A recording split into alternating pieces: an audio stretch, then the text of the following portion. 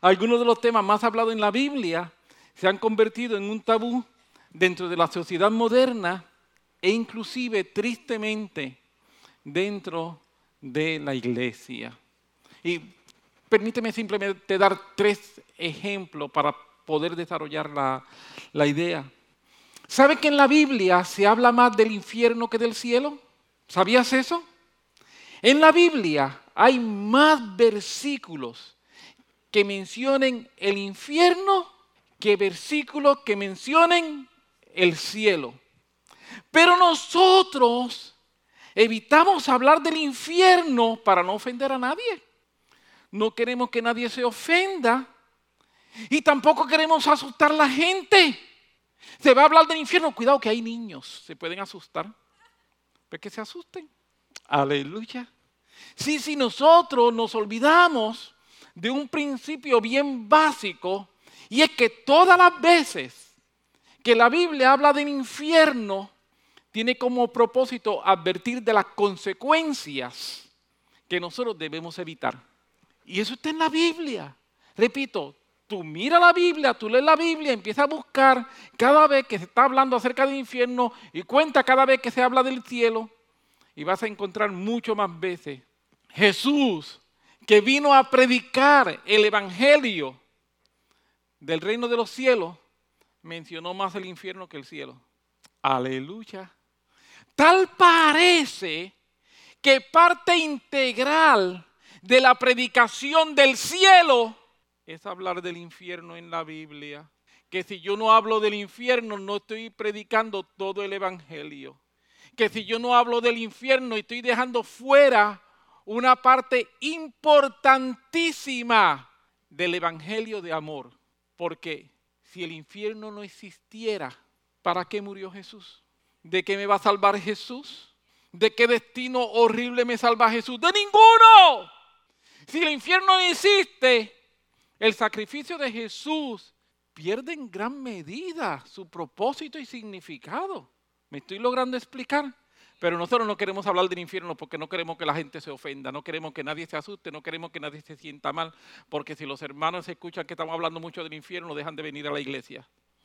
Evitamos hablar del diablo, evitamos mencionar los demonios, ¿sabes? Porque esa gente ven al diablo en todas las esquinas, esa gente ve los demonios en todas las esquinas. Bueno, la Biblia dice que él es el príncipe de este mundo y la Biblia habla acerca de que en los aires están los demonios. O sea, que yo no lo veo en las esquinas, yo lo veo también en el aire. Sí, porque si estás viendo más que en las esquinas, ¿qué pasa entre esquina y esquina? ¿No hay demonios? ¿Me estoy logrando explicar? Pero no queremos hablar de demonios, no queremos hablar de diablos, porque nosotros somos gente civilizada. Nosotros somos gente educada. Nosotros somos gente que tenemos un avance. ¿Cómo gente civilizada, gente con este avance cultural que nosotros tenemos, vamos a estar hablando de demonios y vamos a estar hablando de diablo a esta altura? Nosotros hemos estudiado mucho para que tener un demonio. Se olvida que hay demonios educados. Hay demonios que tienen maestría, doctorado y están especializados. Sí, eso es una gran realidad. Estamos más educados, estamos mejor aparentemente, pero ¿cuál es nuestra realidad? Nuestra realidad es que nuestra sociedad está sumida hoy día más que nunca en un desastre moral. La corrupción ha arropado todos los niveles sociales. Y mire, en la sociedad moderna, la criminalidad está tocando la puerta de la casa. Pero no queremos hablar de demonios ni queremos hablar de diablo porque somos una gente muy civilizada. Somos gente educada y tenemos un desarrollo intelectual sin precedente. Un tercer tema, cuando se habla acerca del dinero. Algunos no quieren hablar del tema y otros quieren hablar mucho. Sí. Nos olvidamos el propósito que tiene ese tema en la Biblia. Y dicho sea de paso, después del infierno, uno de los temas más hablados en la Biblia es el dinero. Después del infierno, uno de los temas más hablados en la Biblia es el dinero. Se habla más del dinero que del cielo también. Se nos olvida que el propósito de las riquezas, el propósito del dinero, en la Biblia, no es para que yo me llene de cosas, sino para que yo ayude a otros. Aleluya. Sí, el propósito del dinero en la Biblia no es para que yo la pase bien, sino para que yo tenga para ayudar a otros. Eso es en la Biblia el propósito, pero nosotros nos hemos equivocado y se ha sacado muchas veces de contexto lo que la Biblia enseña. La interpretación correcta se saca de contexto, se le da una interpretación muchas veces equivocada, que es una interpretación, disculpe cómo lo voy a decir, oportunista y codiciosa. Lamentablemente hay gente que de la forma en que habla del dinero es de una manera oportunista y codiciosa, contrario a los principios que están en la Biblia. ¿A qué me lleva todo esto? Todo esto me lleva a que hemos hecho una distorsión del evangelio. Hemos distorsionado la verdad del evangelio y en vez de estar viviendo con un evangelio puro, estamos viviendo con un evangelio que lo hemos pasado a través de tantos filtros humanos, filtros intelectuales, filtros religiosos, y que lo que sale al final de este evangelio que está en la Biblia, el evangelio que predicó Jesús, el evangelio que predicó Pedro, el evangelio que predicó Pablo, el evangelio que predicó Juan, después que pasa a través de un sinnúmero de filtros nuestros, tenemos una distorsión del evangelio. Y pienso que Dios nos está llamando como nunca antes a desintoxicar el evangelio, sacarle esa distorsión para que nosotros podamos disfrutar lo que es la verdad del evangelio. Lo que estoy tratando de decir es que este evangelio que muchas veces hemos creado distorsionado no es el evangelio que nosotros encontramos en la Biblia. Se parece y es un evangelio que lo que hemos hecho es tratar de acomodar a la conveniencia de las personas en vez de un evangelio que transforme personas. Nos hemos acomodado a la conveniencia de gente en vez de predicar un evangelio que transforma gente. En Génesis, en el libro de Génesis, el primer libro de la Biblia, nosotros vemos que Dios crea al hombre y nos dice en Génesis capítulo 1 que Dios creó al hombre a su imagen conforme a su semejanza. Amén. Dice que Dios creó al hombre a su imagen conforme a su semejanza. Pero nosotros sabemos la historia, no voy a entrar en ella con calma. El hombre pecó. ¿Y sabe lo que el hombre hizo desde el momento en que pecó? El hombre ha estado tratando de crear un Dios a su imagen conforme a su semejanza. Sí. Dios no creó a su imagen conforme a su semejanza, pero tan pronto nosotros pecamos, nosotros estamos tratando de tener un Dios que sea a nuestra imagen y a nuestra semejanza. ¿Usted nunca ha escuchado a alguien decir, yo no puedo creer en un Dios que sea así? Porque quiere creer en el Dios que tú creaste, en el Dios que tú piensas, en el Dios que te conviene, en el Dios que piensa como tú piensas, en el Dios que opina como tú opinas, en el Dios que le gustan las cosas que a ti te gustan. Y por eso yo no puedo creer en un Dios así.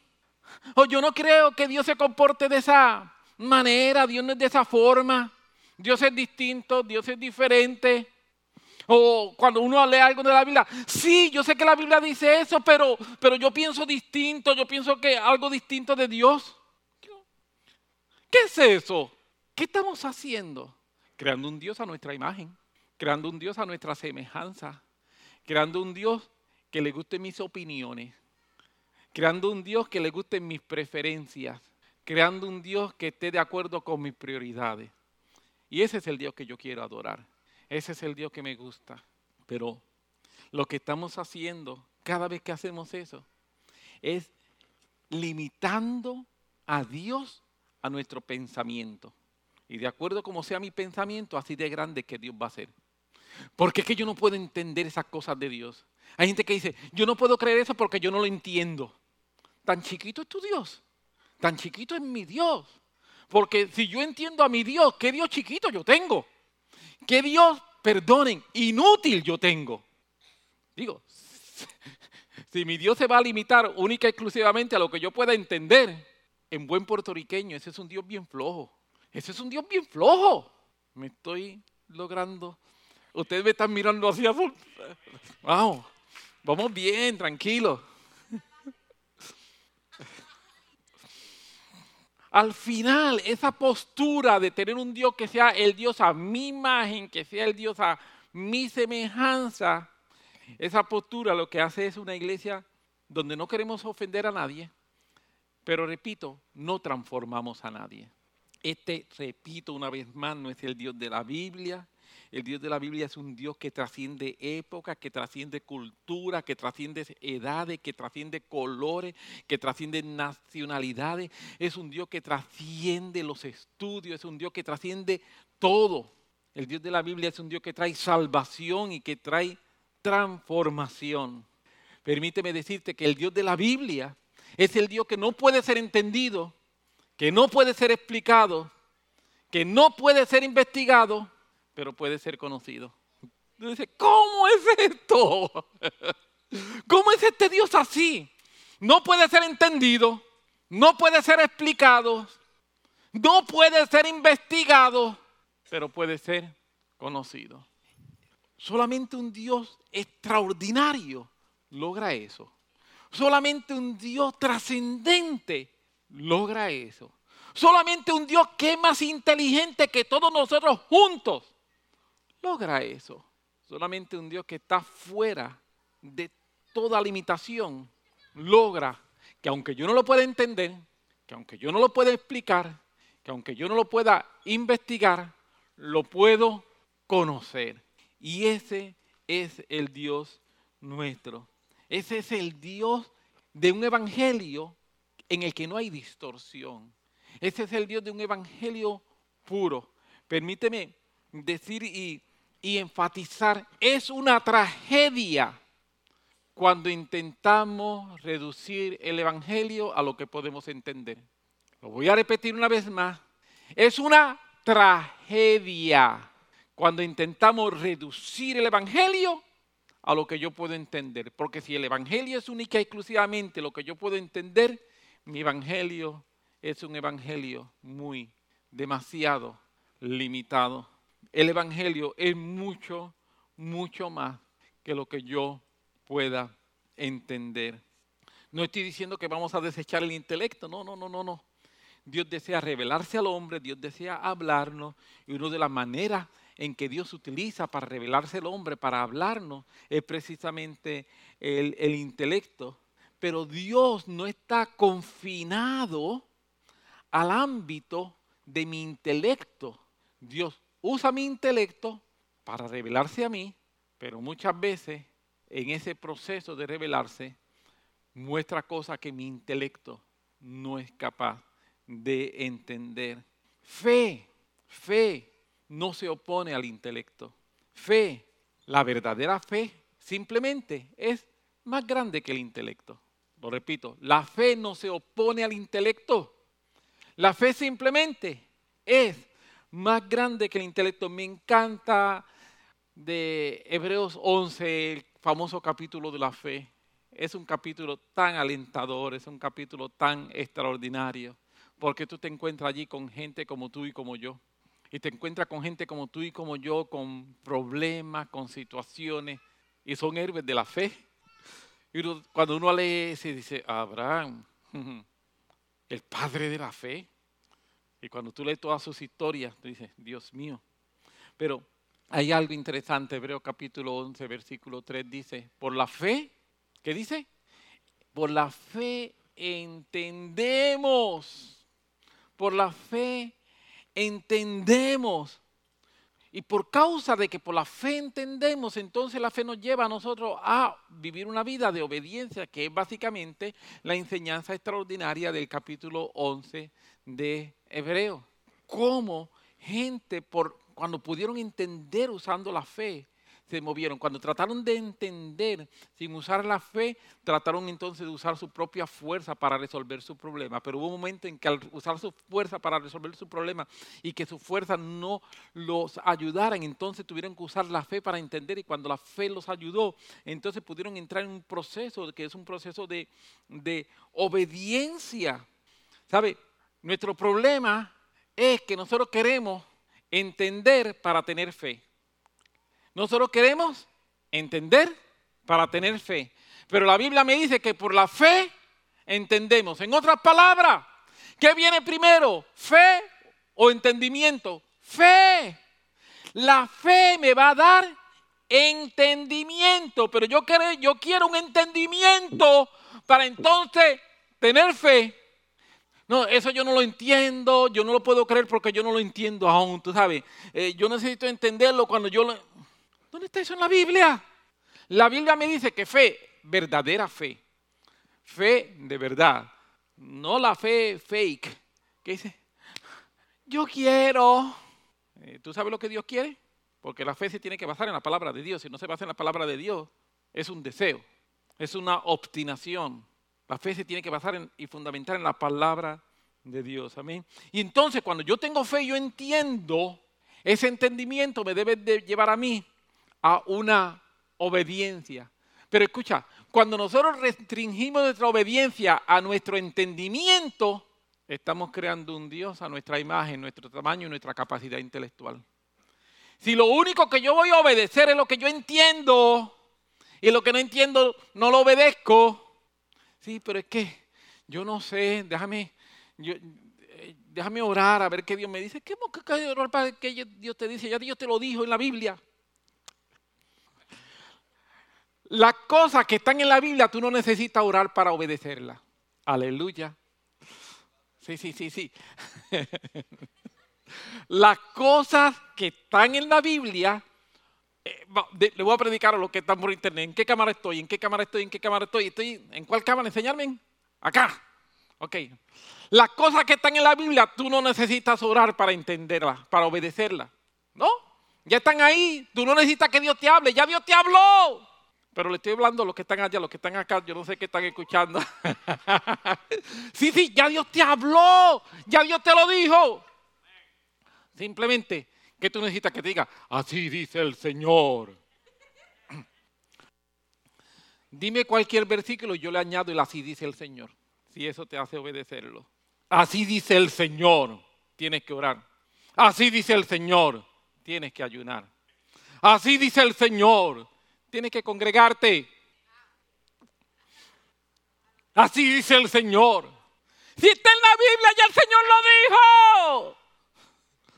Cuando yo restringo mi obediencia a mi entendimiento, estoy creando un Dios a mi imagen, a mi tamaño y a mi capacidad intelectual. ¿Qué Dios más pequeño tengo? Si fuera con Itamar o con Naí cuando eran chiquitas, yo le diría, ¿qué Dios más chipi? ¿Qué Dios más chipi tiene? Yo recuerdo una vez, Itamar llegó y venía de coger un examen. Y yo digo, ¿qué sacaste? Me dice, 99. Yo digo, ¿qué chipi? ¿No sacaste 100? Ella se me queda así mirando. Yo digo, ¿pudiste haber sacado 100? Me dice, sí. Yo digo, pues fuiste chipi. ¿Qué chipi? ¿Qué Dios más chiquito tú tienes? Un Dios que simplemente puede hacer lo que tú puedes entender, lo que tú puedes pensar, lo que tú puedes creer. No puede hacer nada más que eso. ¿Qué Dios chipi? Pero el Dios de la Biblia no es un Dios chipi. Para los que nos vean fuera de Puerto Rico, yo no sé si chipi significa allá algo malo, yo espero que no. Pero me estoy logrando explicar. Mi Dios es un Dios extraordinario. Y por eso mi obediencia tiene que estar lista para obedecer lo que creo en fe, no lo que entiendo. Amén. Distorsión es causada muchas veces por problemas en nosotros poder entender y cuando permitimos que nuestras emociones se metan demasiado en ciertas áreas pueden causar distorsión. Mira el siguiente pasaje, Juan 16, versículos 5 y 6. Está Jesús Esto es la última semana de Jesús con sus discípulos. Jesús está hablando con ellos. Y le dice, pero ahora voy al que me envió y ninguno de vosotros me pregunta, ¿a dónde vas? Antes, porque os he dicho estas cosas, tristeza ha llenado vuestro corazón. Jesús está diciéndole, yo le estoy hablando, yo los estoy preparando. Jesús está en la última semana, es una semana de intensivo con los apóstoles. Es una semana donde Jesús le está hablando, enseñando. Esa semana Jesús no está haciendo milagros, esa semana Jesús no le está predicando a nadie. Esa semana Jesús está en una forma muy íntima con los apóstoles. Y dentro de esa intimidad Jesús le acaba de decir en el capítulos anteriores, me voy, pero voy a enviar el Consolador. Y le vuelve a hablar del Consolador. Y le dice, yo soy la vid verdadera. Y Jesús está hablando con ellos. Y ahora, de momento, Jesús se detiene y dice, yo le digo que me voy, pero ustedes no me están haciendo la pregunta correcta y pertinente. Y cuando yo estoy leyendo eso, se me ocurre que ellos no estaban haciendo la pregunta correcta y pertinente, versículo 6, porque se habían llenado de tristeza y la tristeza había llenado su corazón. Y como la tristeza había llenado su corazón, la tristeza estaba impidiendo que su mente funcionara bien. Y Jesús le está diciendo, estoy aquí, llevo un par de días, yo le he hablado, le he dicho, le he anunciado todas las cosas. Y ustedes están llorando en vez de, si le estoy diciendo que me voy, que voy a mandar al Consolador, lo que ustedes deberían preguntarme, la pregunta obvia sería, ¿para dónde tú vas? Pero no me preguntan. Me estoy logrando explicar. Y como no estaban preguntando, se desviaron del objetivo de lo que Jesús les quería enseñar. Porque Jesús les quería hablar de el futuro. Jesús le quería hablar del cielo. Jesús le quería hablar de promesa. Jesús no quería que ellos se quedaran allí, ay, llorando, estoy triste. No, Jesús quería, ¡pasa la tristeza! Yo me voy porque hay propósito, hay futuro, hay promesa. Y ese es el tema que Jesús quería hablarle, pero ellos se quedaron en su tristeza. Y al quedarse en su tristeza, entonces se desviaron del objetivo, que era hacer la pregunta correcta en este caso. Emociones pueden venir a interferir el que yo me meta en el objetivo, el propósito de Dios. Amén. Y pueden causar una distorsión. La pregunta correcta, de acuerdo a lo que Jesús está hablando, lo hubiese ubicado a ellos dentro del propósito de Dios. En cambio, entraron en un proceso de tristeza. Lógicamente, no hay problema con que hayan tenido tristeza. El problema es permitir que la tristeza llenara el corazón. Porque eso es lo que Jesús está diciendo, ¿verdad? Antes, porque os he dicho estas cosas, tristeza ha llenado el corazón. Y cuando la tristeza llenó el corazón, no dejó espacio para la pregunta correcta. Cuando la tristeza llenó el corazón, no dejó espacio para la pregunta correcta. Y Jesús me está diciendo que tú te vas. ¿Para dónde tú te vas? Y Jesús le hubiese dicho, yo me voy con el Padre, porque esto es parte del propósito eterno. Y lo hubiese seguido explicando. Y posiblemente tendríamos otros capítulos bien interesantes en el evangelio de Juan. ¿Me estoy logrando explicar? Distorsión es lo que llega cuando nosotros no podemos ver las cosas como las tenemos que ver. Distorsión es lo que llega y nos hace ver las cosas de una forma distinta. En Juan capítulo 3, versículo 21, Jesús dice, mas el que practica la verdad viene la luz para que sea manifiesto que sus obras son hechas en Dios. Y quiero preguntarme, ¿qué es practicar la verdad? Porque Jesús le dijo a sus discípulos, mas el que practica la verdad. Jesús no le dijo, mas el que dice la verdad. Nosotros muchas veces estamos diciendo, ¿me estará diciendo la verdad o me estará engañando? Vemos la verdad como un concepto que se habla y que se transmite en forma intelectual. Pero cuando Jesús está hablando de practicar la verdad, Jesús está sacando la verdad de simplemente un concepto intelectual para convertirlo en una práctica. en algo que se puede hacer. O sea que yo puedo hacer la verdad en el sentido de realizarla, de estar trabajando en ella. Por lo menos eso fue lo que Jesús dijo, el que practica la verdad. La forma de practicar la verdad, lógicamente, es actuando conforme a la misma. El mundo nos vende apariencia. El mundo, tú sabes que el mundo está lleno de apariencia. Si no lo sabías, entérate. Mire, y los que disfrutan este mundo, está Pablo hablando, dando consejos. Y Pablo dice que los creyentes que disfrutan este mundo deben vivir como si no lo disfrutasen. Y escuchen la razón. Porque la apariencia de este mundo se pasa.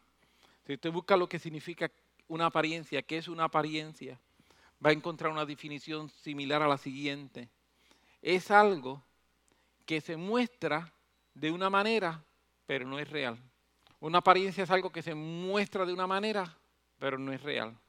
La palabra que se utiliza en el original, en el griego, tiene la siguiente implicación. No es la naturaleza del objeto, la cosa o la persona. Dice que la apariencia no representa la naturaleza. Es algo distinto. Entonces, este mundo te muestra a ti una apariencia y nosotros vivimos pensando que todo está bien.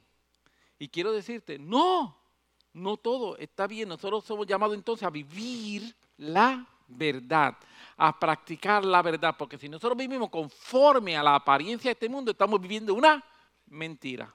La gente que vive conforme a la experiencia de este mundo siempre está viviendo una mentira, no está viviendo una verdad. Y por eso nosotros tenemos que practicar la verdad. Practicar la verdad nos va a hacer a nosotros distintos. Practicar la verdad implica tener una experiencia personal. No es simplemente un conocimiento intelectual.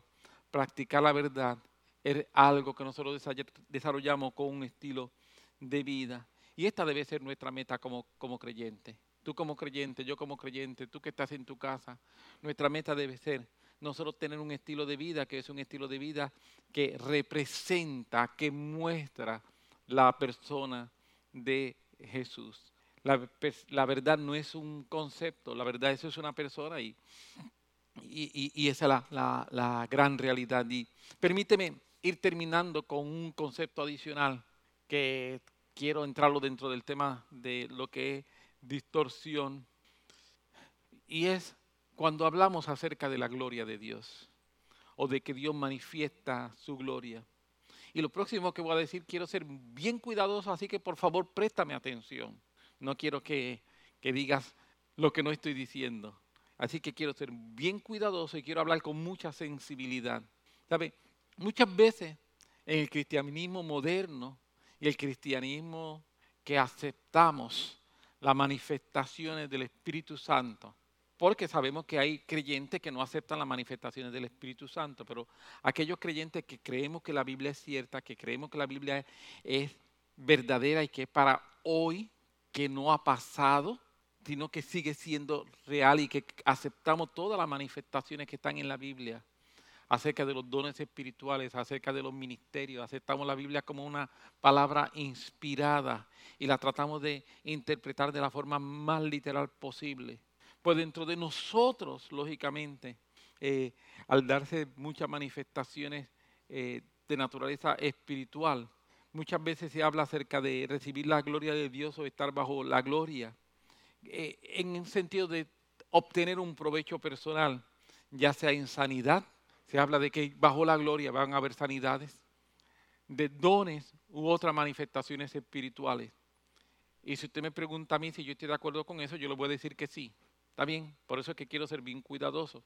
Yo le voy a decir que sí, lo hemos visto, hemos tenido esa experiencia nosotros aquí. Amén. Nosotros hemos tenido aquí experiencias donde ha habido una gloria del Señor y una manifestación tan sobrenatural del Espíritu Santo.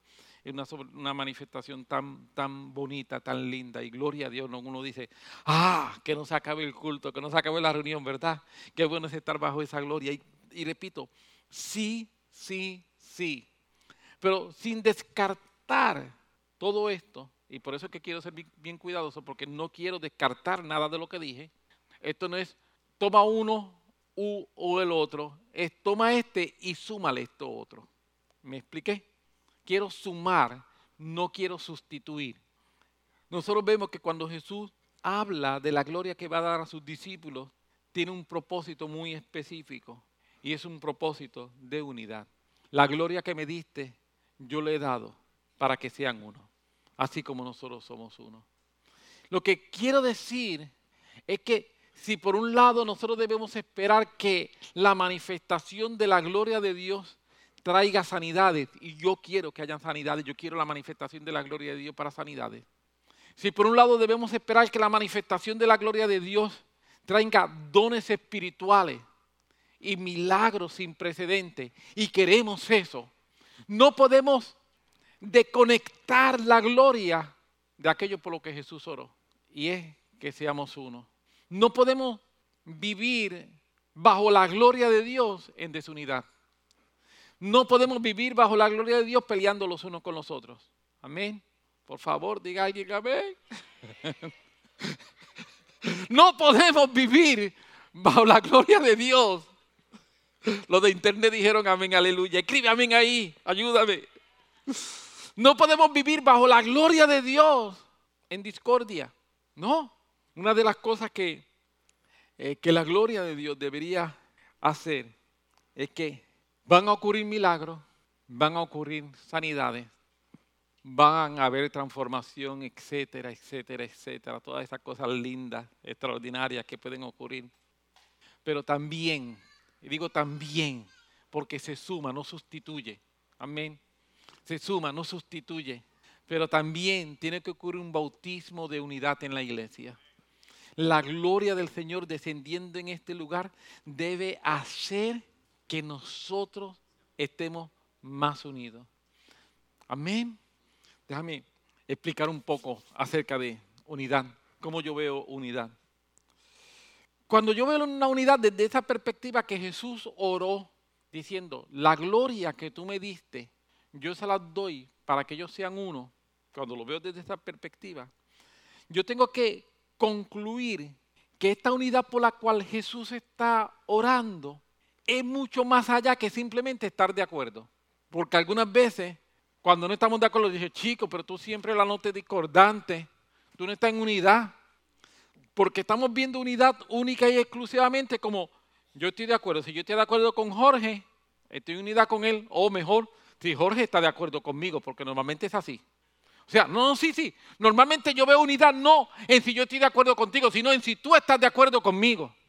Es una unidad muy humanista, egoísta. Aleluya. Sí, porque saber los que estén de acuerdo conmigo estamos en unidad. Eso no es unidad. Eso no es unidad. Eso se llama manipulación. Porque yo decirle a Jorge, si tú quieres estar en mi grupito, tú tienes que pensar como yo pienso. Si tú no piensas como yo pienso, tú no estás en mi grupito. Eso es manipulación, eso no es unidad. Amén. Así que yo pienso que cuando Jesús dice, te di gloria, para que la gloria que cae sobre Jorge, que es la misma gloria que cae sobre mí, esa gloria nos conecta y nos una. Nos conecta y nos une en un propósito, en una visión, nos conecta y nos une en un trabajo, nos conecta y nos une en un destino. Amén. Si no fuese así, esta unidad no tiene nada de sobrenatural, pero la unidad de la que Jesús está hablando es una unidad sobrenatural, porque es una unidad que solamente se puede obtener con la gloria de Dios manifestada. Pues eso es lo que hace que esta unidad sea sobrenatural, porque es una unidad que se obtiene y se alcanza cuando la gloria de Dios se manifiesta en medio de nosotros. Esa es la unidad por la que oró Jesús. Es una unidad que ocurre, escúcheme, es una unidad que ocurre aunque no estemos de acuerdo. Es una unidad que ocurre aunque pensemos distinto. Es una unidad que ocurre aunque seamos de distintas generaciones, de distintas estratas sociales. Es una unidad que ocurre aunque tengamos 1000 diferencias. porque es una unidad que ocurre en el Espíritu. Es una unidad sobrenatural. Amén. Y yo creo que la iglesia del Señor está necesitada de esa unidad.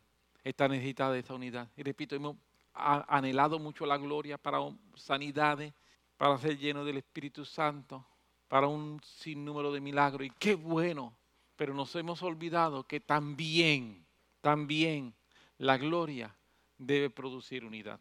Y debemos anhelarlo y debemos quererlo. Amén. Así que permítame recapitular para ir terminando.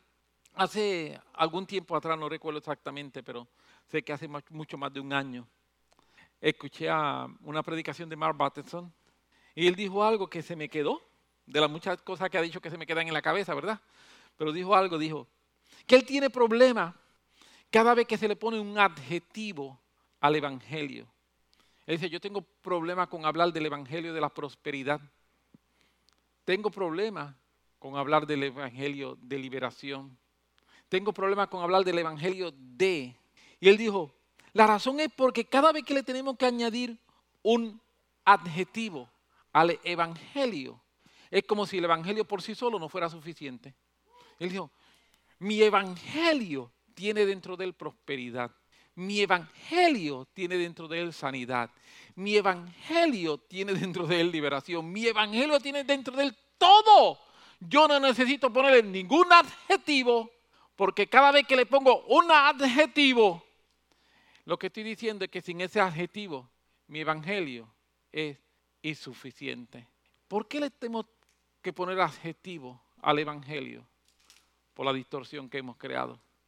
No estamos viendo lo extraordinario que es nuestro evangelio. No estamos viendo lo grandísimo que es nuestro evangelio. No estamos viendo lo inmenso que es nuestro evangelio. Tenemos un evangelio único. Tenemos un evangelio poderoso. Tenemos un evangelio completo. Tenemos un evangelio que tiene todo lo que necesitamos o necesitaremos en esta vida. Que Dios nos ayude a tener una noción del evangelio sin distorsión. Que Dios nos ayude a no permitir que nada venga a dañar el evangelio tan extraordinario que nosotros tenemos. Amén, amén, amén. Permíteme simplemente decir algo más. Esto sería, como diríamos en puertorriqueño, una ñapa, ¿verdad? Después que ya había terminado la predicación, terminé y dije, espérate un momento, hay algo que no busqué y que normalmente yo busco, aunque sea para consumo interno. ¿Cuál es el antónimo de distorsión? Por ejemplo, en música, cuando el sonido está distorsionado, perdió fidelidad. Cuando tú buscas, por ejemplo, estás haciendo un arte y lo hiciste un arte, algo, y lo hiciste para que se vea pequeño, y tú lo agrandas, se distorsiona porque perdió fidelidad. Entonces, tú tendrías que entrar a un programa y agrandar la pixelación. Hiciste una pixelación de 300 y dice, no, voy a hacer una pixelación de 1800. Y cuando lo agranda, mantiene su fidelidad, no distorsiona. Y yo dije, ¡qué bien! Lo contrario a distorsión es tener fidelidad. Dios no quiere que nosotros tengamos un evangelio distorsionado. Dios quiere que nosotros tengamos fidelidad en el evangelio, que el evangelio que yo estoy hablando sea exactamente igual.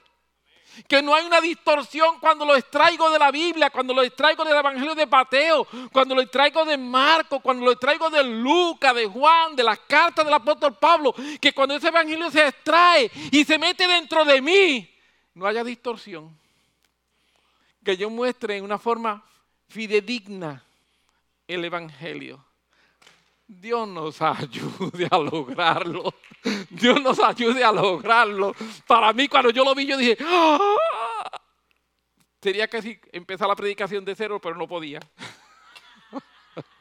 Padre, ayúdanos